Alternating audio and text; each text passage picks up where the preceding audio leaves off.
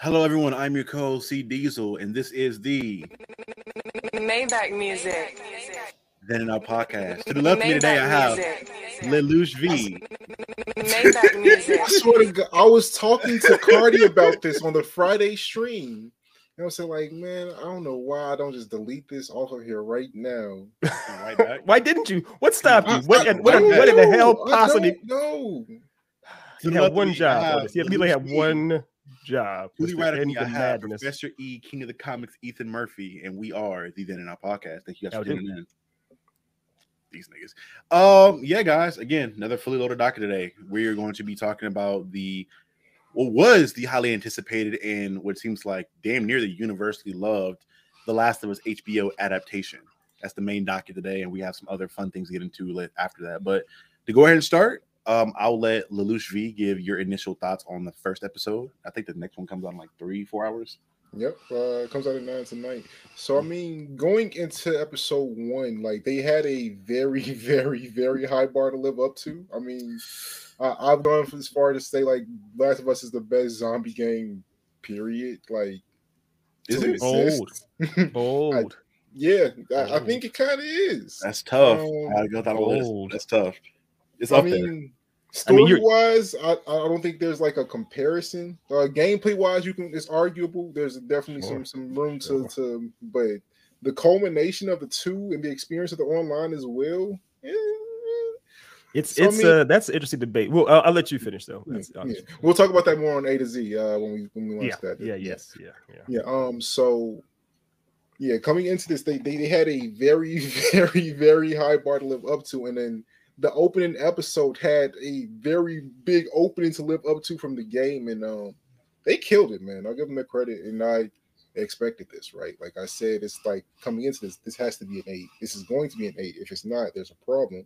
And they might have gave me a 10, man. Like that episode was fire. Episode 1. We're not talking about episode 1. But episode 1. They knocked it out the park with the first episode. I'm looking forward to seeing more from it, and we'll come back to me. We'll come back. How did you feel about it, buddy? So we'll get into this some more. The bar was, in a sense, it was high, but also was very, very low when it comes to adapting video games. What would you both? I'm asking both of y'all. You're both grown ass men. What would you say is the best video game adaptation out there in a live action? Live action. Not you can't say Arcane. That's animated. So Can't say Witcher, Castlevania. I guess. Which one? Probably The Witcher. Probably right. The Witcher. Yeah. Well, Even though they deliberately, the creators said we are not adapting the actual source material in the games. None of the game stuff really is even in the show. Hey, I still stay in that first Mortal Kombat movie.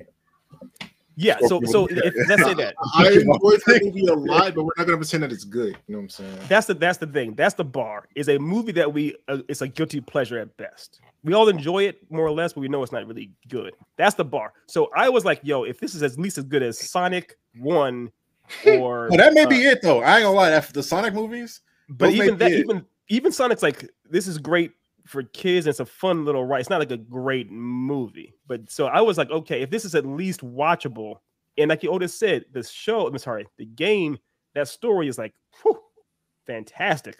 right? So living up to that, and somehow this show did even better. And what I think really helped was that it actually had the game writer and creator Neil Druckmann was heavily involved. I think he wrote the actual script for it, the pilot for it. So that really, really made things better. And he actually talked about how he fleshed out some things. So we'll get into it some more, I guess, about my favorite scene in the actual show was a scene not even in the game at all. So the idea of there's so much world building can do with this type of with this IP, and they really did a good job with it. So I would agree with Otis and say this episode was a 10 out of 10, and that bizarrely enough, they found a way to actually have to all the little bits that were in the game. Like as far as spoiler, Sarah, his daughter that dies, I didn't cry watching that in the game because it didn't feel Really? because I didn't get attached to her. Plus, I could tell she was going to die. I knew it was going to happen. But in the show, I was like, they gave you so much more time with Sarah. She felt like a real person. So when she goes down, I'm like, oh, okay, I feel it more. I feel it a lot more now. And also when you see Joel later on, it's like, yeah, he's no wonder he's having flashbacks and PTSD with that. And it made sense. So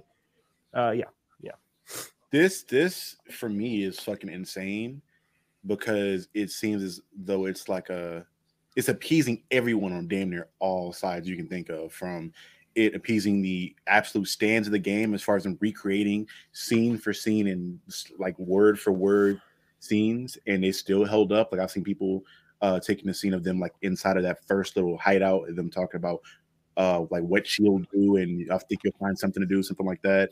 As far as them like even recreating the clothing they would wear, like they made Sarah's exact same t-shirt. It didn't seem, that's one thing that always scares me too when it comes to adapting games to movies, is like recreating the clothes that the characters are wearing games, because sometimes they're a little bit over the top and they look natural in real life. They seem like they made the same clothes, they look natural to me. Acting wise, I thought people were gonna rage out about them race swapping Sarah, but that still held. I haven't seen a single thing about that after the fact, after the episode. It's just great. It's only because she died in it. Right, and even then, I agree with Cito where I cried both times, bro. I was like, man, dad lost his daughter. Maybe it's because I don't have a dad. The other two dudes with healthy relationships with your fathers. Right. It was dope. It was dope to me, man. I enjoyed this first episode so much, and I was really scared. Like even in the previous episode, I didn't want to have any expectations because I didn't want to get let down with another video game movie, especially one that I enjoyed so much with the narrative. And they're retelling this narrative and they're adding onto it and expounding upon it in a great way that doesn't feel like it's bastardizing the original stuff. Yeah, I'm with both of y'all, and I'm sorry, Otis, you would have said something. I was just saying, like, I agree that you, to a degree, you shouldn't go in with the expectations, because I mean, that's how you get let down. But when they pick a specific title that has a specific reputation, I feel like it's fair to have an expectation. If you have to come correct to the thing that you picked, you chose to do this. So I mean, if they had done less than what they did, again, I'd have some heat for them, but they didn't. They knocked out the park, and I am excited to see episode 2 tonight. Right. One of the fun things I loved about it is like showing the passion that the creators have for the project. I didn't even know the lady that played Tess. Either she Tess or she was like one of the original people that auditioned for that character, like back in 2013 when the game first came out, and they brought her back around. Or was not Tess? I'm sorry, not Tess. Miriam or whatever. Not Tess. The other one, the one that's the Firefly. Yeah, I'm sorry. Yeah, I believe it's the Fireflies. I was like, I saw that and I was like, damn, that's insane that they like did that homework and saw the casting call for it. Granted, they probably didn't like just give it to her because of that, but the fact that was really well connected and like it shows a passion they have for it. They didn't just approach this half-assed. They like had some love for the project. Absolutely. I want to agree with you, Nick, but Mortal Kombat came out. What was that? 2021. That was 2021. Yeah, right? it was last year. I will say though, 2022 was last year. That was on that same token that we still had Castlevania, The Witcher, and Arcane is inspired, but we've got like 3 to that one battle one. And we're granted Castlevania didn't have like a designated storyline to follow, but not really. It's a game adaptation in a sense. But so the thing about it is though, fam, is that like you don't have to have the most robust story in a game in order for it to inspire a story or to inspire a narrative. You can just take the raw elements and make a much bigger thing. Arcane is an example of that. There isn't. They use some basic loose framework of those characters in that huge League of Legends to make what they did with that show, and it worked really well. Castlevania, another example where they didn't have hardly any narrative at all in those games to make any sense. It made that amazing show. This is an example of where the game is basically all very, very heavy with the narrative. So it's a matter of like, how do we, in a sense, cherry pick or expand on things to make it better? I'm gonna have to say it, but we've all seen The Last Airbender, unfortunately. That's an example of an amazing narrative and IP that just that guy bastardized to pieces. He had it right there, and he did the wrong thing with it. So you can definitely have an amazing story and still F it up beyond recognition. It's a matter of having the deft hand and knowing what to do with. Also, it's a matter of the mediums themselves. They expanded upon several moments or ideas in the game when they adapted this. My favorite scene in this actually isn't anything in the game at all. It's the backstory. It's the opening scene where old boy is like basically giving a TED talk. I was going to talk about that. Yeah, and that dude's like, I'm telling y'all, the world will end if we get a couple of degrees warmer. He's very chill, very matter of fact. They're like, oh, this guy's old and British or whatever. And he's like, I'm warning y'all, just do your thing. then- But it's like that scene is so like real. It's like I'm letting y'all know right now what's up. Right. And then it hit that scene specifically hit on a different level of nostalgia for me, just because that's the brother from the Mummy. And Mummy Returns. Yeah. Mhm. Jonathan. I love this so Okay. much. It left a sense of dread, and it was actually kind of intimidating for a fact that one, it was very applicable to like modern day times where they made hey, this is how you do it. This is going back. Hey, we're going back to Velma. This is how you do it when you want to talk about what's going on. When you want to talk about real world issues, not to. when you want to talk about real world issues and not be straight up direct about it and just preach about it. This is how you do that. Where they created this like satire almost in a sense, but it also made sense to the story. The insect that they talked that one bacteria or fungi, I think they talked about. I did a whole research paper on that, like back, I think like first year of college. Yeah, I'm like, I'm going back about. I'm like, damn, that is how that works. That's insane, and it makes sense because the main thing was from my memory when he was first talking about that of it being not hot enough for that fungi, or I think fungi or virus to live inside of something, or live inside of a human being with us, our body temperatures and things of that nature. Right. And he said global warming. I was like, damn, that fucking hit. It makes sense narrative wise. They were able to talk about, like, create a satire and talk about something in the real world, and it all fit in like this well packaged box. And it made it even more intimidating to me because it's like, oh, could that happen in real life now? You don't know. The thing is, too, this game came out. Last of Us 2 came out during COVID, and it was kind of like, I remember how poignant that game seemed because it's like, yo, this is a real epidemic crisis happened. Think about it, too, was back in the day when the first game came out, it didn't have it. I think it may have been expanded upon maybe the comics or some other stuff, some other lore, but they didn't actually have the actual source of how this thing how it began, because we're seeing the game primarily from Sarah and then Joel's point of view, and they didn't know how it started either.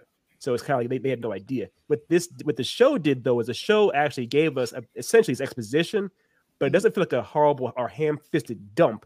It feels like it's a fun, or not fun, but it feels like it's an engaging, like, kind of talk show watching. And like you said, Deb, it creates a weird, ominous atmosphere, and it leads into the show. And there's your exposition right there. You don't have to have any conversations about it.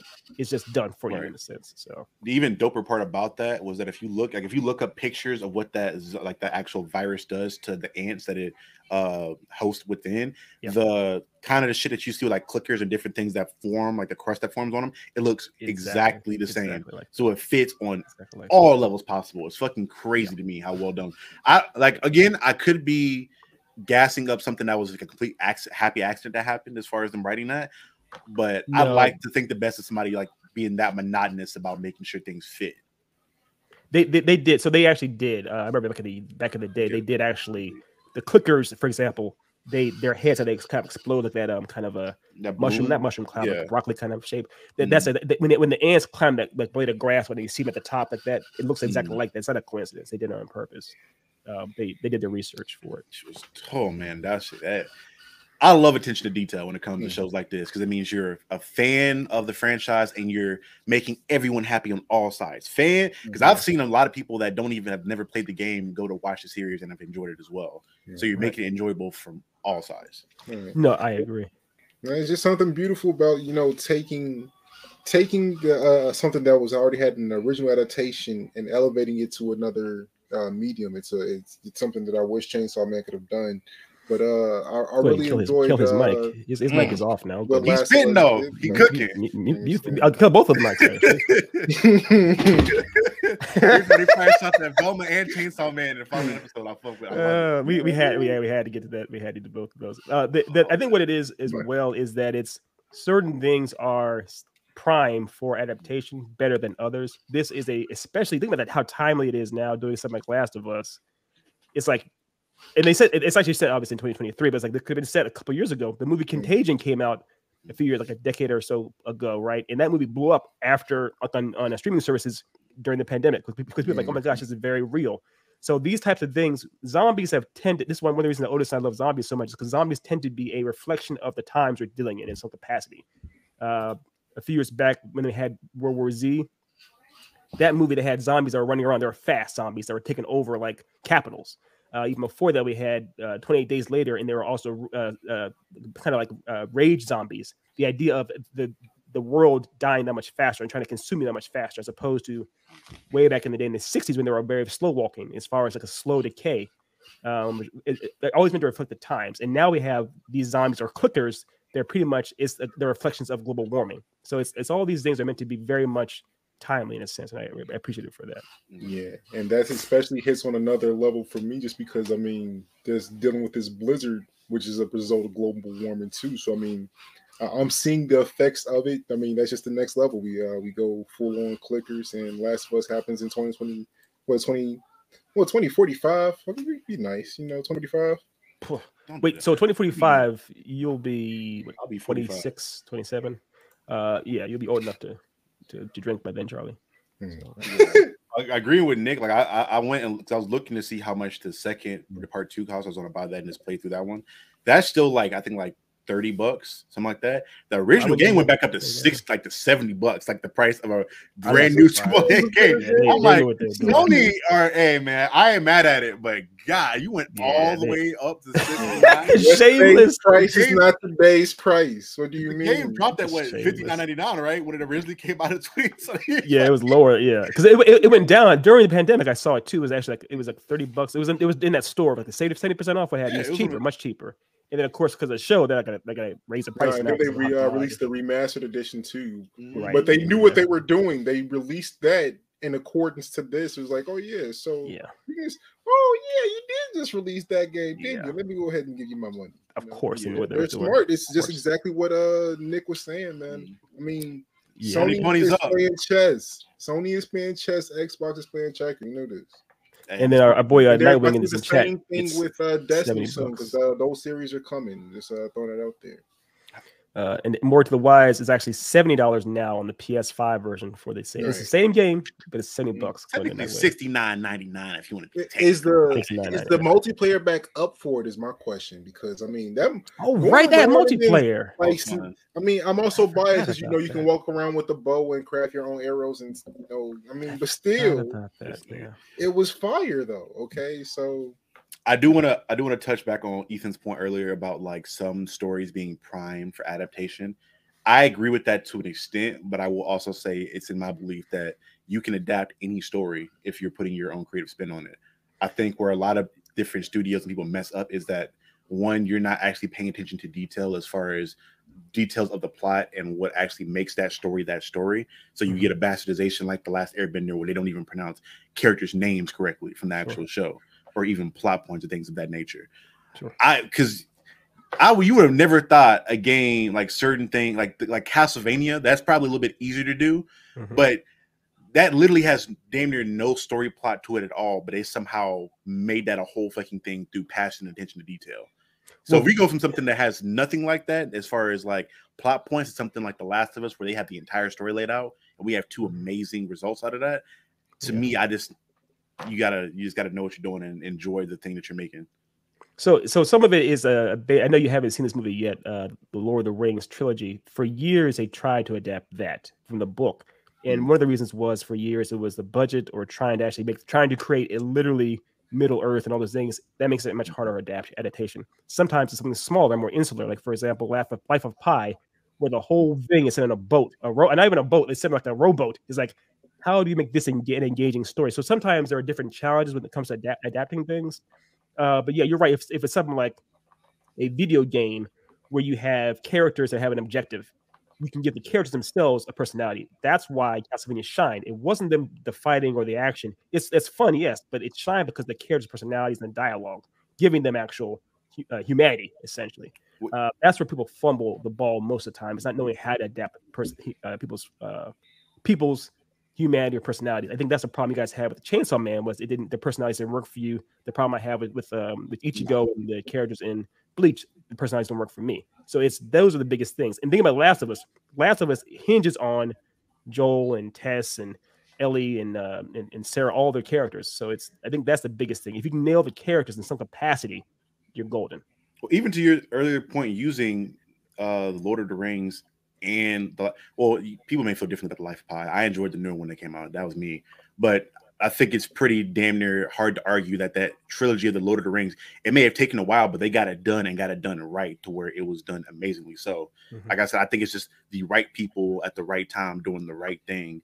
And I think that was a lot of the issue we had. Well, going back to Chainsaw Man, we had issues with people not making improvements upon source material as far as that goes. Because I still love I love the characters.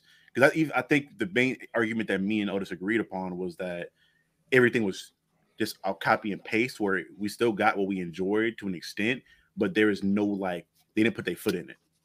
Right. And I think that's what I'm saying. Nothing put in it. It was just like, here's the recipe, but don't put none of your own little sauce into it. Right. But I think that's when it boils down to. It is the characters. People have said before in several film classes, what makes or breaks a great movie or great story is the characters. It's always a character study. It has to be. I'm sorry, but it is what it is. And another example of that is like Arcane. Arcane, the the movie or series works so well because you're invested in Jinx and Vi, their story. Everything else is just set dressing, basically. Lord of the Rings works because you are invested in the Hobbit's journey. You're invested in our Aragorn, all that kind of stuff. That's what it boils down to.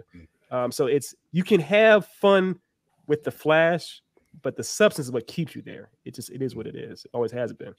Right, and then to add on the Cardi sidebar, there's a lot of tables that are going to be broken or unbroken. I don't know how it goes when the Bills are sad, but they're getting destroyed right now in the playoffs. So, yeah, they are. Oh, we're talking about football. That's football, great. Football, yeah. My team's fine. My team is going to the division championship, but I mean, Bills, Eagles, the Eagles are destroying. Yeah. But the Bills, Look at these men in here, the barbershop talk. That's cute. Forget yourself, sir. Call us cute. Oh, do y'all have any other closing remarks in this first episode? Because I know we're going to be talking about this show as it goes through. Just one thing that I wanted to bring up real quick was just how I know there's a lot of CGI that's used to create the world, how the world, the backdrop looks, but it looks very real. It looks authentic. Yeah. The immersion is absolute. I felt like I was in this world. What's it said, Otis? Chicago, the first game? I can't remember. Boston. Well, they start off in Texas, but that's in Boston. It's in Boston, right? That felt. Stuff, Nigga, that's Chicago. I had all the jokes. I did. I couldn't. I remember. I'm old. But yeah, it looked. I mean, it looked amazing. It looked amazing, and just the idea again, like that y'all mentioned the clothing and everything for us to get for fans, hardcore fans of this IP, to completely be taken away or swept away inside this without criticizing. Oh, this he had the right accent like Joel, or is she Anna Torv doesn't look exactly like Tess looked, or oh my gosh, she's black. How's that possibly Sarah? No, we're just like, yep, this is it. You got me. So. Also, the last thing that Lily was at the end of the episode was they did a thing that I absolutely adore in any series, film, or game that does it, where they took sound design with the song and then made that go from like a plot point into an actual dressing for the sound design of the actual show near the end. That shit is always a mwah chef's kiss, because I know it's difficult as fuck editing wise with that sound design, and then picking the right song that fits, that encapsulates the feeling you're supposed to have. That's always well done to me. I don't see too many people implement that in their films or shows, but when it's done well, it's done well, and it's something that sticks out to me every time. Yeah, leitmotif. Yeah, getting a leitmotif to nail. Oh, one thing too. I mean, I'm sorry, I just think I got some stuff to say, but I had never thought about, at the beginning of the game of Last of Us 1, the title screen essentially you see like a window blowing, the curtains blowing. I never realized whose window that was. It's actually the fact that it's Sarah's. Like, oh, okay, it makes kind of sense. Kind of cool little nod. Yeah. Just exactly that. Like the level of attention to detail that they paid.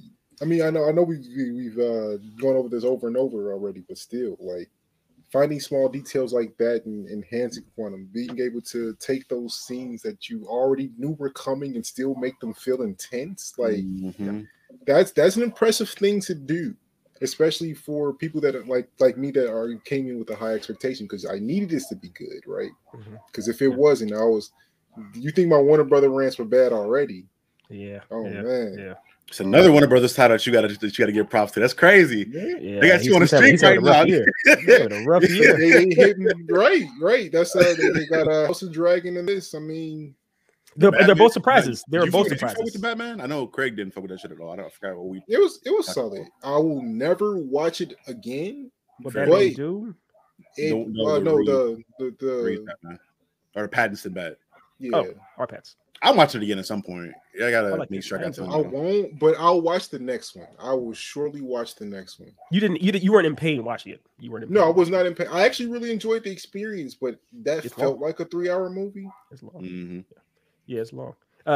Speaking of which, we have to give shout outs to I know the budget was pretty high for this episode. The opening scene we all know where once the epidemic is happening and the world is pretty much going to hell, it's literally Armageddon, more or less. Mm-hmm. That was so well done. And I like how they did it again. It's similar to the game where you're in the car, primarily from Sarah. Because the way this set up is that FPS. but you're from Sarah's point of view. The opening of the first half of the show is all Sarah's point of view. So you're seeing the world fall apart from her point of view, and she's terrified watching it happen. I thought they did a great job with that too. I mean, it was amazing. I have no idea how much money they spent exactly on that one series. It was like a long takes too. So I don't know. Seeing like an actual film production in person, like within 10 feet away from me, being here at the school, and that just being like focused at one building, I can't imagine how much hell it was to try to get that much of an area covered with all those cars and get them on the right spots parked. And man, that had to be hell. Oh, fuck man. But it is what it is. Well, guys, thank you guys for being with us on that topic. We got to move on to one of our segments that I'm bringing back for this week.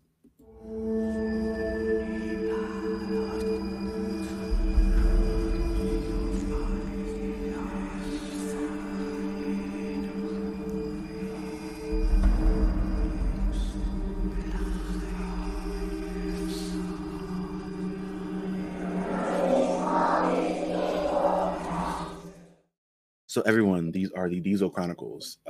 This week, I decided to get into some movie theories since we kind of already had a whole thing about a new show coming back up. So there are 3 movies in particular. I think 2 of them, I know me and Ethan probably love all 3. I know that Otis is kind of iffy on a Tarantino movie here or there, but yeah. But first thing being the theory of the Pulp Fiction film. How that they're apparently that the fan theory is that what was inside of the briefcase that was glowing gold in the beginning and everybody was vying over was the soul or Marcellus Wallace. Right. And apparently the fan theory is that he made like a deal with the devil for the success he had in that show, and the devil removed his soul through the back of his neck, which is why he has that fucking band-aid back there the whole time. Right. And plus the combination 666 is even further kind of extrapolated from the fact that in the beginning, once Sam Jackson kills Buddy, he shoots Buddy dead. You see a gold light flash after he dies, and the theory is that that's his soul leaving his body. And then the fact that Sam Jackson immediately follows that with like a monologue from a Bible verse, kind of just all these different things play into that theory. That I don't know if that was a purposeful thing that Tarantino did, but it's something that'd be cool as fuck if that was true. That'd be cool, just to add some more sci-fi type stuff to his stories. I don't know if he has any that are mystical in nature like that at all. Yeah, I've never heard this theory before, but I mean, I can see it. Like there's some breadcrumbs that alludes to it, so it makes sense. Yeah, I got to see more because this is my first time ever hearing this, so like I would definitely want to see more about exactly how it plays out within the movie. Right.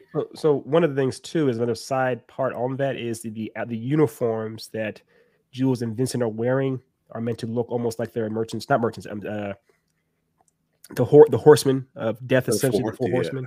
Yeah. So the kind of it's meant to be biblical in a sense as well. Now Tarantino is on the record saying that he will never tell what's actually in that case. It's meant to be a mystery.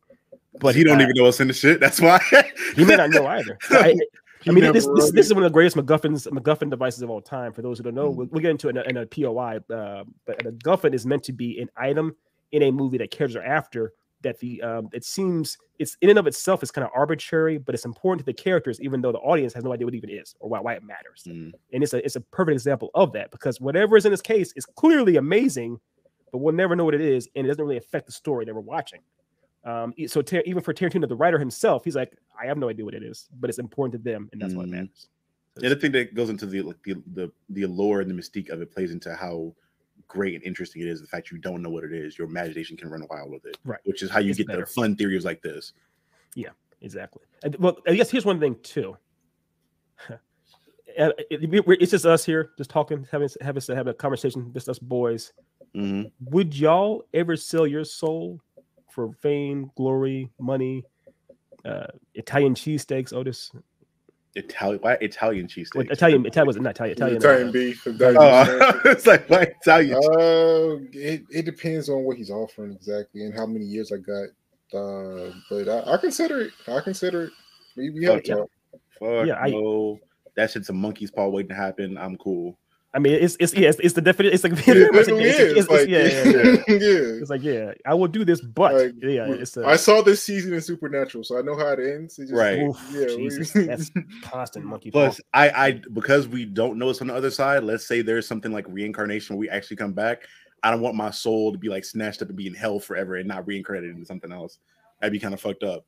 Well, I was about to be reincarnated into like a Bill Gates in the next life, and then all of a sudden now I'm just in hell burning for eternity because I wanted 10 years of fame and fortune. Here's the thing, Bill Gates. I feel like if you are making a deal with the devil, there's no ambiguity. You know for a fact, there's hell. There's very much a hell, and there's very much consequences. So you get into that. It's already established. However, I know hell exists, but I don't know the inner workings of the universe at that point, how everything else functions. Right. I would imagine if there is a hell, I would hope that there's an opposite end as far as there's got to be some kind of a positive afterlife too. So if I was poised to make the deal with the devil, now let's say I'll be honest with y'all, I've had a really, really bad month. And if all of a sudden this amazing dude or gal or have you walked up to me and said, hey, and you're having a rough time, but I can change it all. I can take it all away from you, change it all around. All you got to do is summon me that little thing inside you. And in 10 years or however long, then I own it. And it's going to be a very different situation. If I knew that, I'd be like, yo, you're pretty much telling me definitively that there's an afterlife and that there's angels and probably God and all of this stuff. Fuck you. I'm going to go ahead and just do whatever I got to do to survive and make sure I get to the promised land. By the way, what the hell are you doing here, man? You think you're going to the promised land if you make a deal with the devil? No. He said he's not going to make the deal. Oh, yeah. I'm not making the deal. Yeah. Because the thing is, we're all speculating right now. We have no idea. Right. If I knew for a fact, I'd be like, hell no. Come on now. No. You don't think that will fuck with you? Is you won't be able to like enjoy your time of fame or whatever you get the same way, knowing that in 10 years you're probably going to be burning in hell. Like if you know when you're going to die and you know for sure you're going to hell after that, I don't know if I'll probably go even crazier and maybe die earlier because I'm probably like indulging in hellish shit crazier. Sure, you could do that. You could go full. What's it called? What's that robot in Futurama? Otis, the one. Bender. Hedonist bot, or whatever. Mm-hmm. The gold one. Yeah. Hedonist bot or something. Calculon, not Calculon, is it? Not Calculon. No, the one that's always like laying down and eating grapes. Yeah. He's literally a hedonist bot. Right. Yeah. No, but I mean, There's there's a Rick Ross and Kanye West song, live fast, die young. You know what I'm saying? I'm not against that. That's cool. It's also a Rick Ross song called "The Devil Is a Lie." I'm cool. That's what I'm saying. We have to have a talk. We have to have a talk. Like, okay, like, all right, what's next though? Like after that 10, like then what? Like hell. So you gotta be employed. That's all. I'm not trying to get no job with that.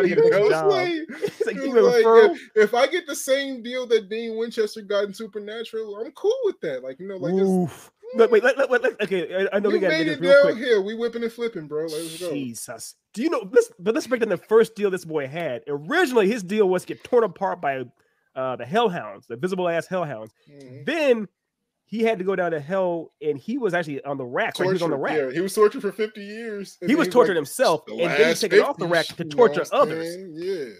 I don't know, man. If that's the kind of dental plan you want at your job, Otis, more power to you. But I'd be like, I'm out. I'm good. I just want to play video games. I don't want to have to torture somebody and have like screams of the damned in my ear all day, every day. All day. Oh, I'm about to go put somebody in. I'm about to go waterboard somebody real quick. I'll be right back. I'm not saying I'm definitively taking it. I'm just saying, like, we have to discuss what's on the table. But you're smiling very, very hard to be denied a job. I mean, if I was a header and saw this, I'd be, let's make sure we hit that dude for a job offer right now. And we made jokes about him being stink meter. He's like, I don't know. I don't know what you're talking about. I've never done that. Cut the hell. He's fucking boxed out the hell and shit. Anyway, I'll be honest.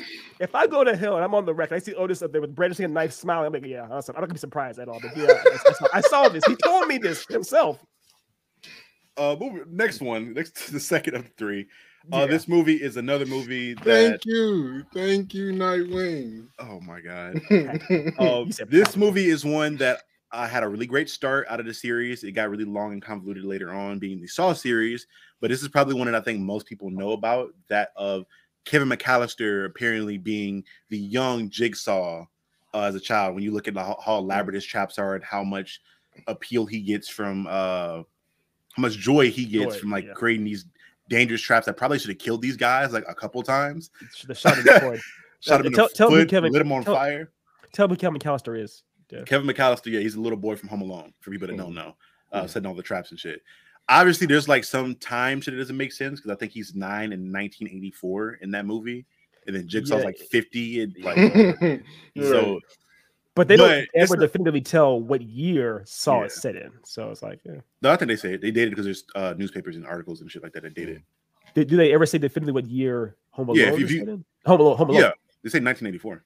They do say Home Alone said 84. Yeah. But hey, that'd be cool as fuck for me to get like a series of like in between of him like coming into Jig. That'd be cool as fuck to see that happen. Or to see what leads him to that. We should write that series. I do it. I would. I just write it right now. But what do y'all think would lead him? Like, what do y'all personally think would actually had to happen to Kevin to make him that like? Because he's very dark. I know he has cancer or whatnot as a John, whatever. As an adult, yeah. But something else happened. So oh, go ahead. You got it. No, I got a made up theory. This is so it was one time he got caught home alone, but he had a friend with him, and his friend didn't make it out that time, and that just messed his head up, and then he ended up, Jigsaw. Oh, so he has like abandonment issues and like guilt. What's it called? Survivor's guilt. Right. Mm-hmm. Yeah. Which kind of makes sense if you look into the actual lore of the actual Jigsaw, which was the reason he did it was he had cancer and then his wife got into a forced miscarriage with the guy smacked the door into his wife's unborn child. So his whole thing was like, all right, damn. I think he crashed his car, survived the shit. He's like, well, even I went through and faced death and was reborn, and I have a new life now after heinous shit happened to me or whatever else. And now he's like making other people do that shit. It would kind of check out, I guess, if you saw his friend, the survivor's guilt of maybe he like outliving his child or some shit like that. But that's the one, not gaff, but it's kind of like he hit the whole point of his traps is supposedly he's trying to force people to live a better life. Right. With Marv and Joe Pesci's character, I can't remember his name right now. Those two, he wasn't trying to help them in any way. Mm-hmm. So it's also the idea that Kevin's trying. If we go with the idea that Kevin is Jigsaw, he's trying to summon Kevin on some level. I would imagine that something happened. Let's say that Kevin's dad or whatnot became unemployed and became a bum, and they became homeless. So he said, like, I need to inspire people to do something. That would track too. That would track in some level as far as Kevin's like, you know what? I need to make sure people don't ever end up, becoming stagnant or worthless. What I do is probably it'd be a little bit darker, but because those guys went through all that shit, now they hate this kid. Maybe they go back and like kill one of his family members or something like that. So now he's like, all right, I'm gonna make you live a better life because you've been fucked with me for so long. And they're they're actually the first victims of his trap, and not the guy. That's the movie. That's the movie. That's the movie. His first, he caught Harry. His name Harry and Marv. He caught those two and said, now let's do this my way. It was a Universal that owns that. Write us a check. Cut us a check. We'll do it. Cut us a check. Or John Hughes that he made it originally. I can't remember, or wrote it originally. Yeah. Right. But yeah, I think Chris Columbus, the guy who directed the first Harry Potter movie, directed that. No, that was James Wan. I thought.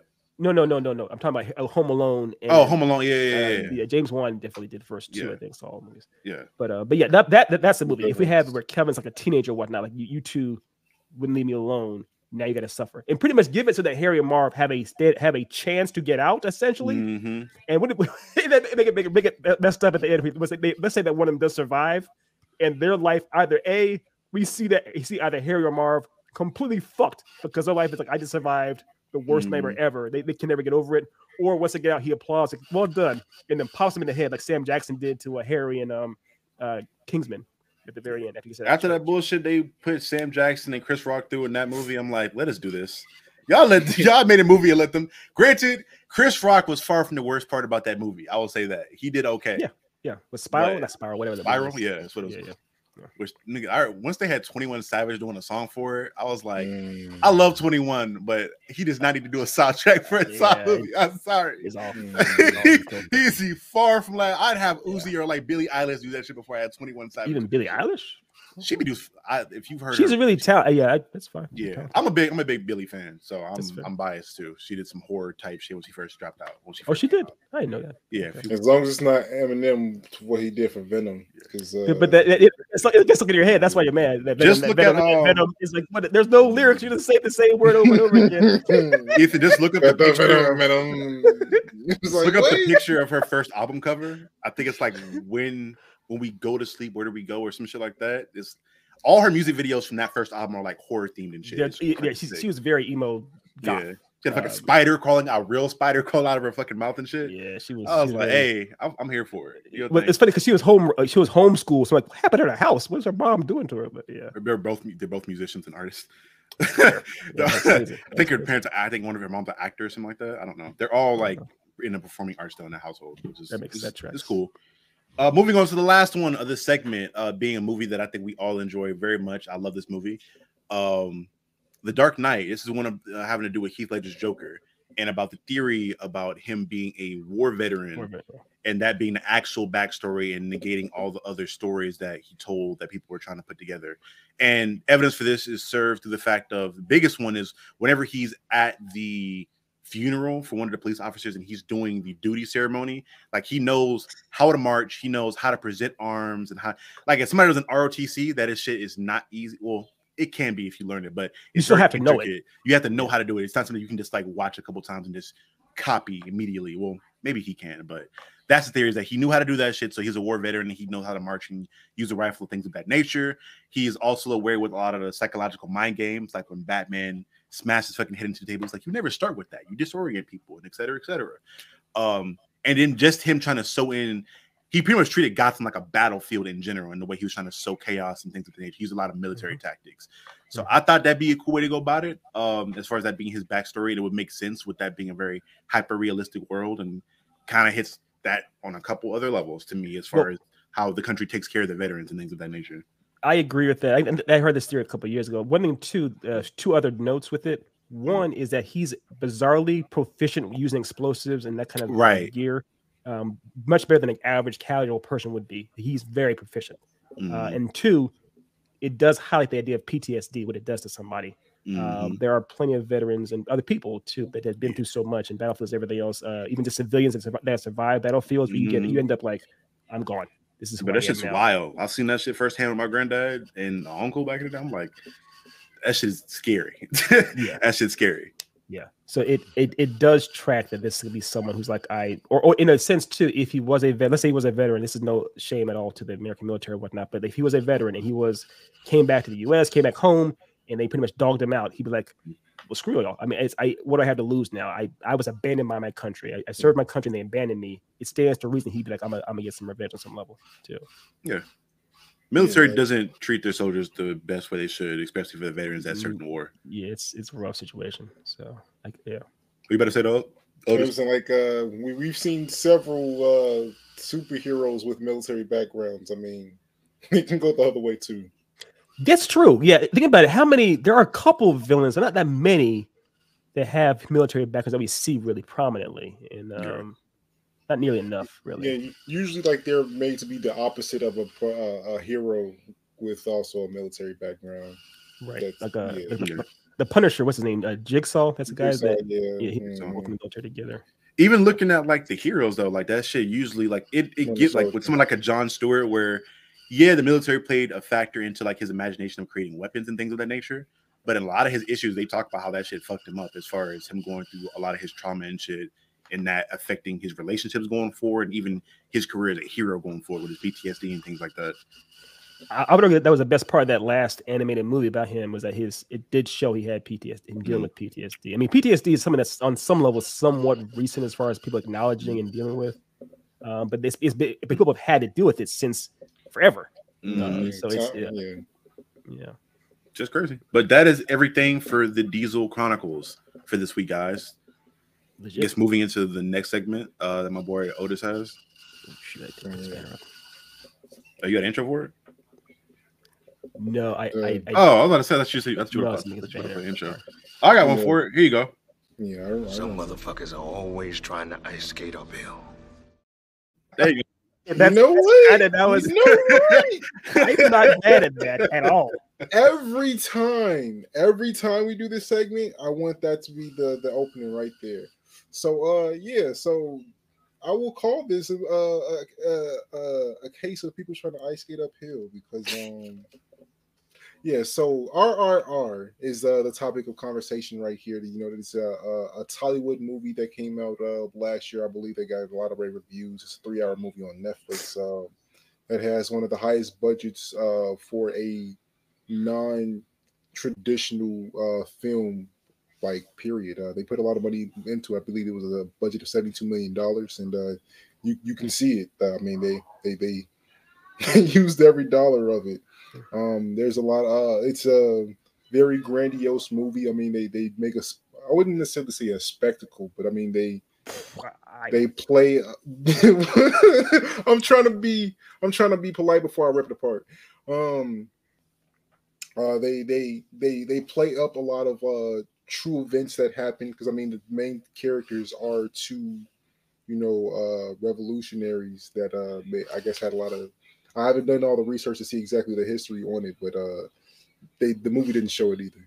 But all that to say, there's a lot to enjoy there. I mean, there are some great musical numbers there. I mean, just seeing some of those scenes, like man, like I've never seen a bigger budget on a musical thing ever, right? Like they did that. And yeah, they had some explosions that were rivaled, what you see in American films, like that was 2010 Michael Bay movie level stuff. So I mean, credit to them on that. But yeah, let's get to like the actual story because like none of that made sense whatsoever to me. Like the guy starts there's these two main characters that the movie follows. One of them is a soldier within the system that you find out is a revolutionary by the end, I guess. And then the other guy, like in the third hour of the movie, that's when you find out, like, oh, he's not just a super soldier, he's a super soldier for you. Undercover. Cool, yeah, whatever.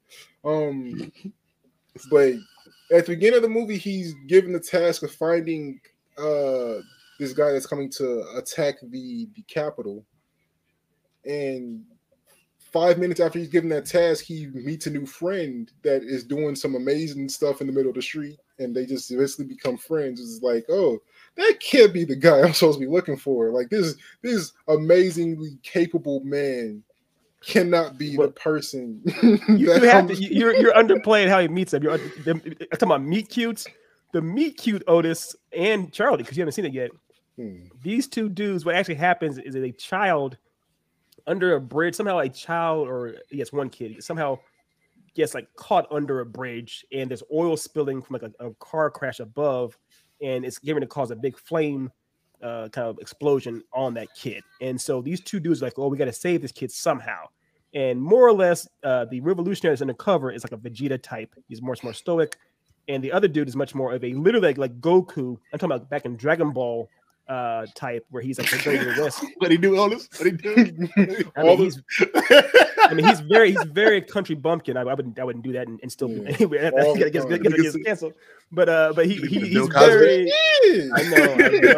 We can't do that. That's like saying he said the N-word. I can say it too. Like no, you can't say the N-word because we said it. But the thing is, this crazy ass explosion is getting ready to happen, and what these guys do, the greatest level of Jim Cotta like string work, right. And they actually saved the kid together. And you're right, old boy, the revolutionary, sees country bumpkin do amazing. I'm talking about next level amazing stuff. They save them together. They're like cool, but I guess the thing is though, it's like the thing about it is, it's like what are the odds of me running into this dude immediately? It's so, and the thing is, he does check into him though. He does look into him as far as his background and stuff. So he's not like he just takes it on face value. He does check into him a little bit, but he's hidden pretty well. He checks in and sees he has no history. Bigger red flag. Oh, this amazingly capable person with no history and nobody knows him. What is he here for? I'm gonna be honest. For me, hearing this description, this shit probably reminds me of. I don't know if you guys have seen like those Nigerian movies in Africa. Like one of the running series is called Tom and Jerry that I watched a lot when I was with my uncle in Chicago. Buddy, were like it is like random shit in that movie, in those movies, and like the native Nigerians love that shit, and those movies are highly successful in those countries because they just. It's silly. It's silly. It's silly as fuck. Like I think you can find like clips of him of like black symbiote Spider-Man riding a dirt bike and then fight like Superman or some shit. Like it's crazy. The shit that they do. It felt like how people believe Chuck Norris is as a yes. movie. That's exactly what it is. That's a perfect description. It's like Chuck Norris. Oh yeah. So yeah, he was fighting 100 soldiers with 2 rifles. That's his intro. That is literally his intro. It's not even a rifle. He has a billy club. He jumps over a fence. Full Resident Evil zombie style. Like there are entertaining things out there in the world. Charlie, you've been alive for a long time. There are entertaining things in the world. This is the least boring thing your eyes will watch. It's like it's just he jumps over a fence, and his mustache is firm. He doesn't have it doesn't bat an eye. Hindi Mario was crazy. His Mario mustache is precise. Also, his shirt stays tucked in the entire time. He jumps over into a battalion of people with a billy club and beats them all off. He wins, and you see all the footage. It's like 10 minutes long. It is the greatest intro I've seen. It's like One Punch Man on a bad day. He's like just goes ham. And it's like Gig line is perfectly intact and he's fighting everybody and shit. Literally, that's what happens. By the way, the other dude, the country bumpkin, his intro. Tell Modus. Tell me what his intro is. So his intro was assigned to go track a wolf so he could use it to trap a tiger that he was trying to catch and use in a trap to attack the colonials.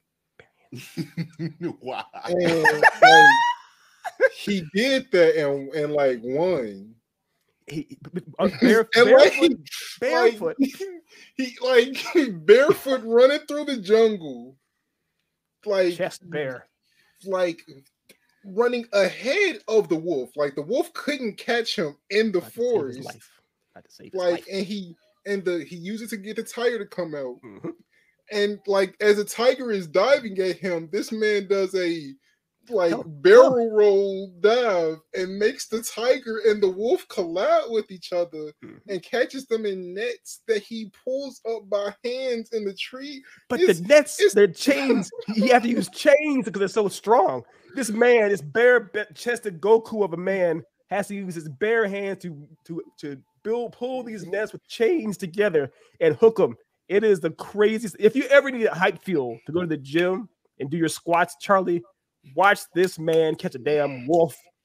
It is legit. Like, man, it was. These are the type of movies where they kind of defy all logic. Yes. Normally when we talk about a movie, you said logic. What'd you say? We talk about a movie, it's like, oh, plot, writing, action, this here and there. And then we have movies like this.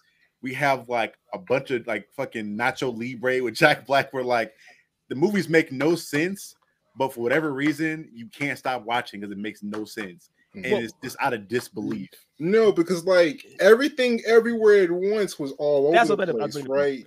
And that made a lot of sense, right? Like I followed that story start to finish, and it like it's like I mean all the sense. Not all the sense. It made more sense than this. Yeah. That's me watching when I got introduced to K-dramas. I was like, K-dramas. Okay, then this is what happens here. A lot too. Yeah. Like, I think my camera's off. I thought I was going blind. I was so scared. I was like, oh no. I thought I was catching the Itachi syndrome. You got some of my eyes blurred. I was like, your glaucoma's coming back. No, but that was a good comparison. As far as everything everywhere all at once. Movies that have a lot of just like fun and like they can be nuts watching them. There's only so much plot you can try to glean from things. The plot for this is pretty straightforward. The Goku guy, I always call him Goku. He goes there pretty much to get back his villages. A girl is kidnapped from them, and the Vegeta guy is undercover trying to take down this regime from inside. That's the basic idea. And in the movie, the main focus of the film is their relationship with each other and seeing them battle, more or less. That's it. So, of course, some of the other details, a 3-hour movie can get crazy. There's an epic dance scene where the two of them go like full like dancing with each other, and it's somebody else's wedding that they don't even know. Somebody else's wedding that you don't know or care about. But that got millions and millions of views on YouTube for that one dance sequence. Also, the idea too is these guys are like buff cakes. These guys are like super, like Chris Evans and Chris Hemsworth. Michael B. Jordan, all of them like combined basically, and they're dancing their ass. Crazy talented, like crazy man, talented. doing those dances and doing those fight scenes. I was like, they do them both well, and just action. Boing boing. Yeah, it's a definition of Shaboing. It's like I said before. It's you have to. It's literally same as Everything Everywhere all at once. We had to see it to believe it. I'll put it that way. You got to see it to but believe like it. by the end, like. They beat an army of people with guns, right? Like with fully like armed. It was an army. They beat them with fire arrows and a spear. The way they look, two you saw rifles them that they picked up They while had that gear. singing. Yeah, they were While singing. Some Yeah. Mulan shit. It is a live action show in anime. There's no, man. they're not even trying to be cool about it. They know what it is. They know what it is. I thought JoJo was over the top, bro. Yeah. Like this made JoJo look like very calm. Like, It no, kinda that's does. a Kinda does. I would pay so much money for this dude to direct a JoJo movie, especially season 4. Yes, With Josuke. that level of budget. Yes, do Yeah. that. Do Yeah. that. I would gladly watch it because the thing is, Otis is saying, of course, he's writing the movie, but it's still like he watched it. He watched the whole thing. I mean, I made it through all 3 hours. It took me 2 days to do it, but I did it. Yeah, And the thing is, it's not boring. It's not like unentertaining. No. And again, like the talent of the people in this film is very visible. Yeah, because it's very like crazy. I wouldn't even. They danced for like 45 minutes straight twice, and then like the second time was happening after they fought an army of people and like got shot a couple times. Yeah, One dude got ran yeah. through with a tree. Yeah, Damn. Like Yeah. they It got is tortured, anime. like Jesus style a little bit. Kind of And- Terminator Yeah. shit. Yeah. Like it was a lot of going on. The thing is, Otis is underselling it. All the things he's saying, he's underselling it. It is. There's multiple torture scenes for both of them. They both get tortured, I believe, actually, in different ways. There's a part where I mean, the scale of what these guys can do. These guys are literally like Saitama and like Baki Hanma. They are. Cap Is this and Winter really Baki Soldier is what would it is? lose to these dudes. Cap and might as well say Baki. Yeah. Yeah, they're up Yeah, there. Actually, you know what? It's like Yujiro. You know how Yujiro Hama is. Imagine if Yujiro Hama was actually in our world against other. Because I mean, like I said before, his intro is he takes an army down with a billy club or what's that He called? makes the army run away. They run right? away. Yeah. Like so, then- have you seen Resident Evil 3, Charlie? Have you ever seen that movie? Like the Mila Jovovich. Oh, that Mila one. Jovovich, Yeah. Yeah. There's a scene where there's a facility in the middle of a desert surrounded by zombies. Like Right. Mhm. yeah. Like imagine that, but instead of zombies, it's a bunch of Indian people. And like Shit. he goes in there, says because there's one guy all the way in the back of the army that throws a piece of, throws a bottle at their captain, and he says, "I want him," and he go get him. That's right. Like Yeah. through that He whole basically, army he basically of says people. fetch. And he goes, yeah. Yeah, he Damn. goes, Yeah. and then brings him back, and then looks at the army Does. of people, and then they Does. run. He gets him. And He actually like- grabs that dude. He does. That's why I forgot about that. Yeah. Bro, I ain't gonna yeah. lie. I need them to remake this. I need to make a Baki movie, like a live action out of like this. That'd be fire. I feel like if you watch like just that first episode of Baki where dudes are like escaping death like that. Yeah. I'm like this would be a fire ass Baki adaptation. I ain't gonna lie to you. I agree. It's just ridiculous enough. It is. It really is ridiculous. The thing is that's what they are. The same as Everything Everywhere All at Once. The director and the filmmakers are aware of how ridiculous it is. They're not trying to be like, oh, this is meant to be a direct interpretation. No, they know how over the top nonsense. I mean, the dance scene is literally 45 minutes. It's like they know what they're doing. They know how crazy this shit is. It's not. There's nothing subtle about it at all. That'd be a fun set. I know that set was just fun to be on.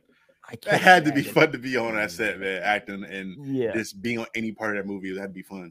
Oh yeah, Yeah. absolutely. And then, And then again, this- what does make it work is the two guys are they take it. The two guys are sincere about what they're doing. They are. The entire Yeah, they time. are.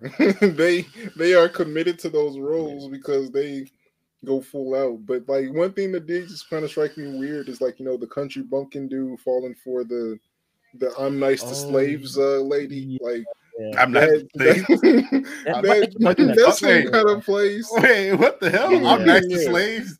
But here's a word. I think that's part of the true story. I think it actually did happen too, which is why they put it in there. So yeah.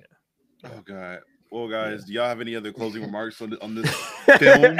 This masterpiece of a film? I want you to watch it, Charlie. I know that's what we're gonna do. We're gonna have Charlie on not the whole movie because it's too long, but we'll have some actual content where we see Charlie's reaction to certain scenes from the movie. So y'all can watch it. Hope you editing that shit because if it's that long, I'm not touching that. No, shit. no, no. Not You don't have that time. You don't have that Okay, time. I'm not touching that. Just the opening stick fight in the opening line, Okay, tiger chase. That I can do.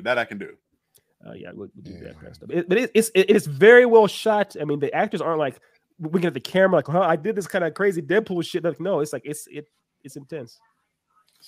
Honestly, as over the top as it was, I'm still probably ranking it higher than like Morbius or Black Adam, or like Yeah, how could you not? Yeah. like half of phase 4 of the MCU.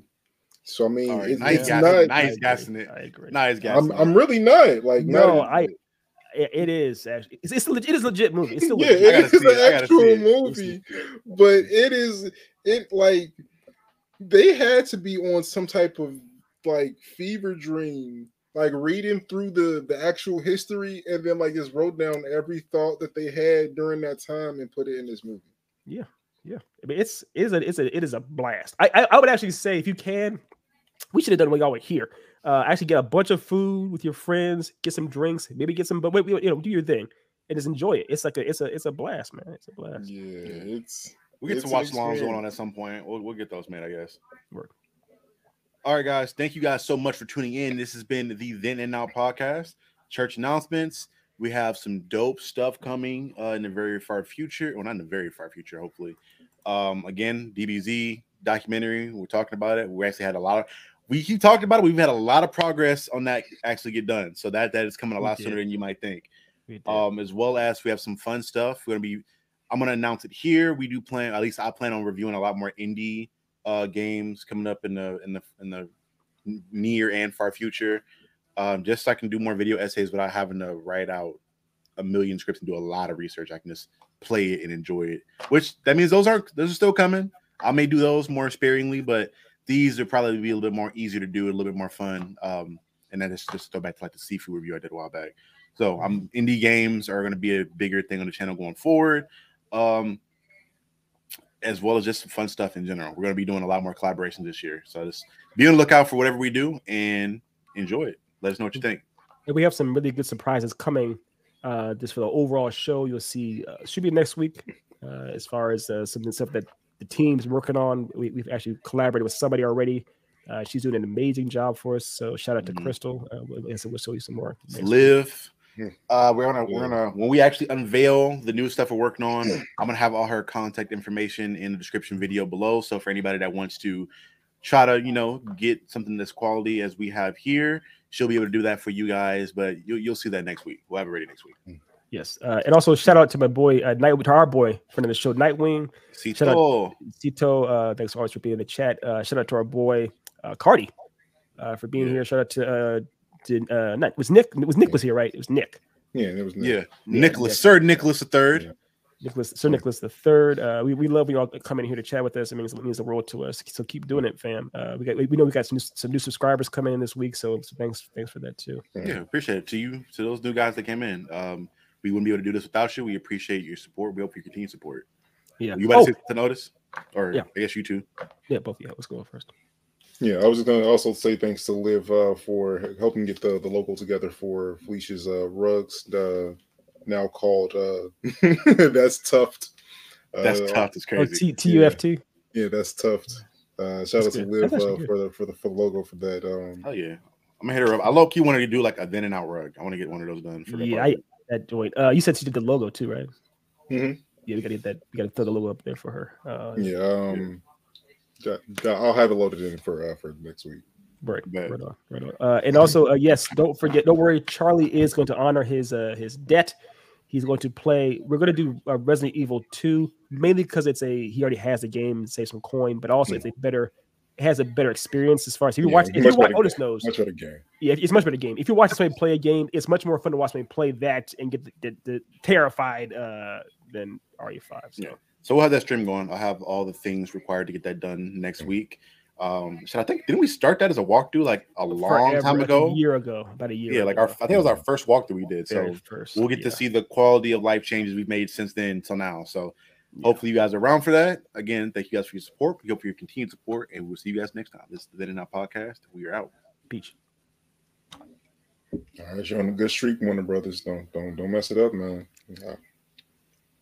Oh, this shit I heard this nigga say.